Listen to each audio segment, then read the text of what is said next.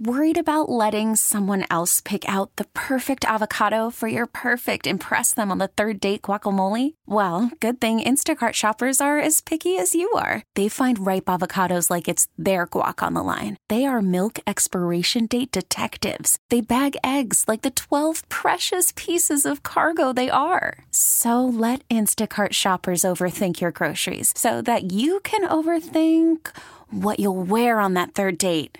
Download the Instacart app to get free delivery on your first 3 orders while supplies last. Minimum $10 per order. Additional terms apply. It's the Wednesday of Week 13 for your Eagles. We're about 5 days or so away from them playing the Miami Dolphins down in Miami. It's essentially a must-win game because the Birds kind of have to win out. I got the voice of the Eagles, Merrill Reese, joining me on this Wednesday. Merrill, good morning. The Eagles are trying to get back to full strength. What are you noticing at this point in the week as they get ready for this game? Dave, I'm starting to feel pretty comfortable that you're going to have your offensive line back intact. They go back to practice today, but they're optimistic that Lane Johnson will be out there. In fact, Lane Johnson believes that he's going to be out there today, but that he has come through the concussion protocol. The other guy, Brandon Brooks, who had the anxiety attack, he spoke to the media yesterday. Brandon Brooks has a new plan, and he believes that he will be able to go out there and find a way to battle this anxiety and line up and be successful once again.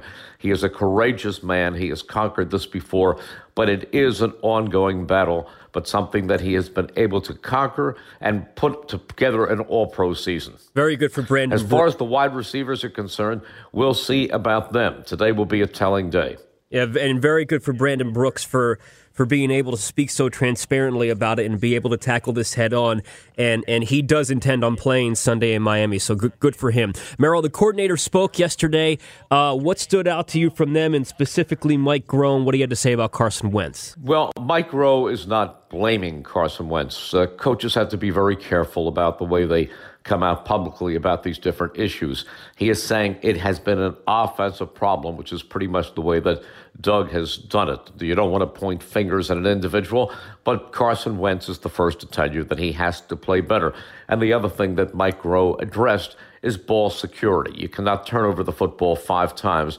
And there were 3 fumbles. There could have been another one, but that was reversed. But Carson Wentz has got to hold on to the ball, and he's got to make sure that he has 2 hands on the ball before he reaches back and lets it go. And Merrill, Carson Wentz will be facing Ryan Fitzpatrick, who the Eagles have faced a number of times in the past, all on different teams. Ryan Fitzpatrick is the guy that likes to go around the league and play for a bunch of different people, and credit to him, he's been doing it for a very long time. What stands out about him? I don't know that he likes to go around the league playing for a bunch of different people, but he does fit into the category. If you look in the dictionary under the term journeyman, you find a picture of the former Harvard graduate Ryan Fitzpatrick.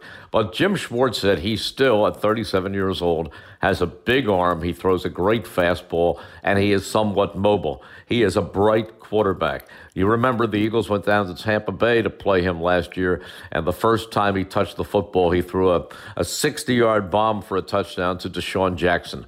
Fortunately, he doesn't have Deshaun Jackson anymore, but he does have a couple of wide receivers. Jim Schwartz also said they have become a much better team.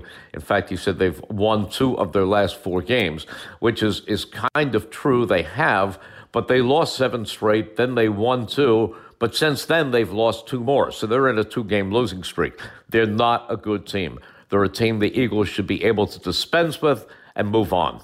Well, Merrill, looking back at the history of this matchup, I believe the record is in favor of the Dolphins, 8-6, and a couple of games that stick out in history. We'll go back.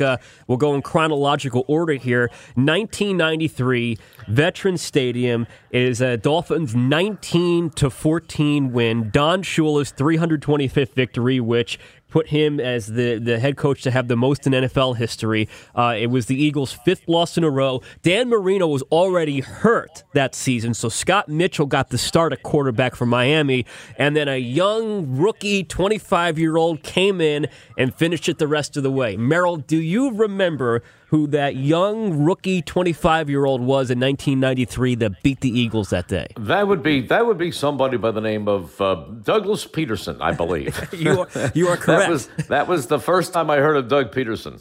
And it was actually the first time that he ever threw a pass in the NFL. He'd gotten in games previously that season, but that day was his first ever NFL pass. But it was a bad day for the Eagles. They had 3 fumbles. They had drops. James Lofton had a big drop. They had dropped interceptions. Oh, I remember that. It was not. I remember that. Yeah. James Lofton, who later went into the Hall of Fame, had a pass in his arms that would have won that game, and he simply dropped it. Yeah, it was not a good day for the Eagles. But fast forwarding 10 years later, it was a very good night for the Eagles in the 2003 season. This was their 9th victory in a row to improve to 11-3. Monday Night Football down in Miami against the Dolphins and Ricky Williams, a 34-27 win. Freddie Mitchell had a touchdown pass in this game, 25 yards to Brian Westbrook. The 3-headed monster of B. West, Stu Staley, and Correll Buckhalter had 126 yards combined, and B. West and Buck both had rushing touchdowns, and Brian Dawkins and Michael Lewis both had interceptions. What do you remember about that night?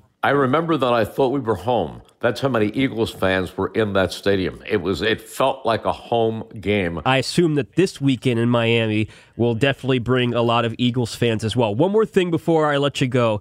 Hall of Fame, rumblings are starting to happen, and I saw you put something out there on Twitter. You really, really believe that number 17, Harold Carmichael, should be in the Hall of Fame, and why is that? Well, I think you go back throughout his career. He should have been a first ballot Hall of Famer, not just a Hall of Famer. But he has gone through that whole process, and then the Veterans Committee has never put him in. But this year, in the 100th anniversary of the NFL, they are going to add 10 veterans, 10 players from the past, and Harold Carmichael has to be among the first added. He was the dominant receiver of his day. I mean, people talk about the great Lynn Swann in Pittsburgh, and he was a great player, but Harold Carmichael was more dominant than Lynn Swann. But the Steelers were the great team, and they were on national television, and Lynn Swann was on everybody's coming out of everybody's mouth when they were talking about great receivers. Harold Carmichael was more dominant. He still owns most of the Eagles' reception records, and he always handled himself both on and off the field with a great deal of class. Just a great player and a great man who really is what the Hall of Fame is all about. It is long, long, long overdue, and hopefully it happens. Merrill, thank you very much for the time as always. I appreciate it. Doug talks today. Carson talks today. Look forward to getting your thoughts on what they have to say tomorrow morning, Thanksgiving morning. Thanks for the time. Thank you, Dave. Voice of the Eagles, Merrill Reese. This episode is brought to you by Progressive Insurance. Whether you love true crime or comedy, celebrity interviews or news, you call the shots on what's in your podcast queue. And guess what? Now you can call them on your auto insurance too with the Name Your Price tool from Progressive. It works just the way it sounds. You tell Progressive how much you want to pay for car insurance, and they'll show you coverage options that fit your budget. Get your quote today at Progressive.com to join the over 28 million drivers who trust Progressive. Progressive Casualty Insurance Company and Affiliates. Price and coverage match limited by state law.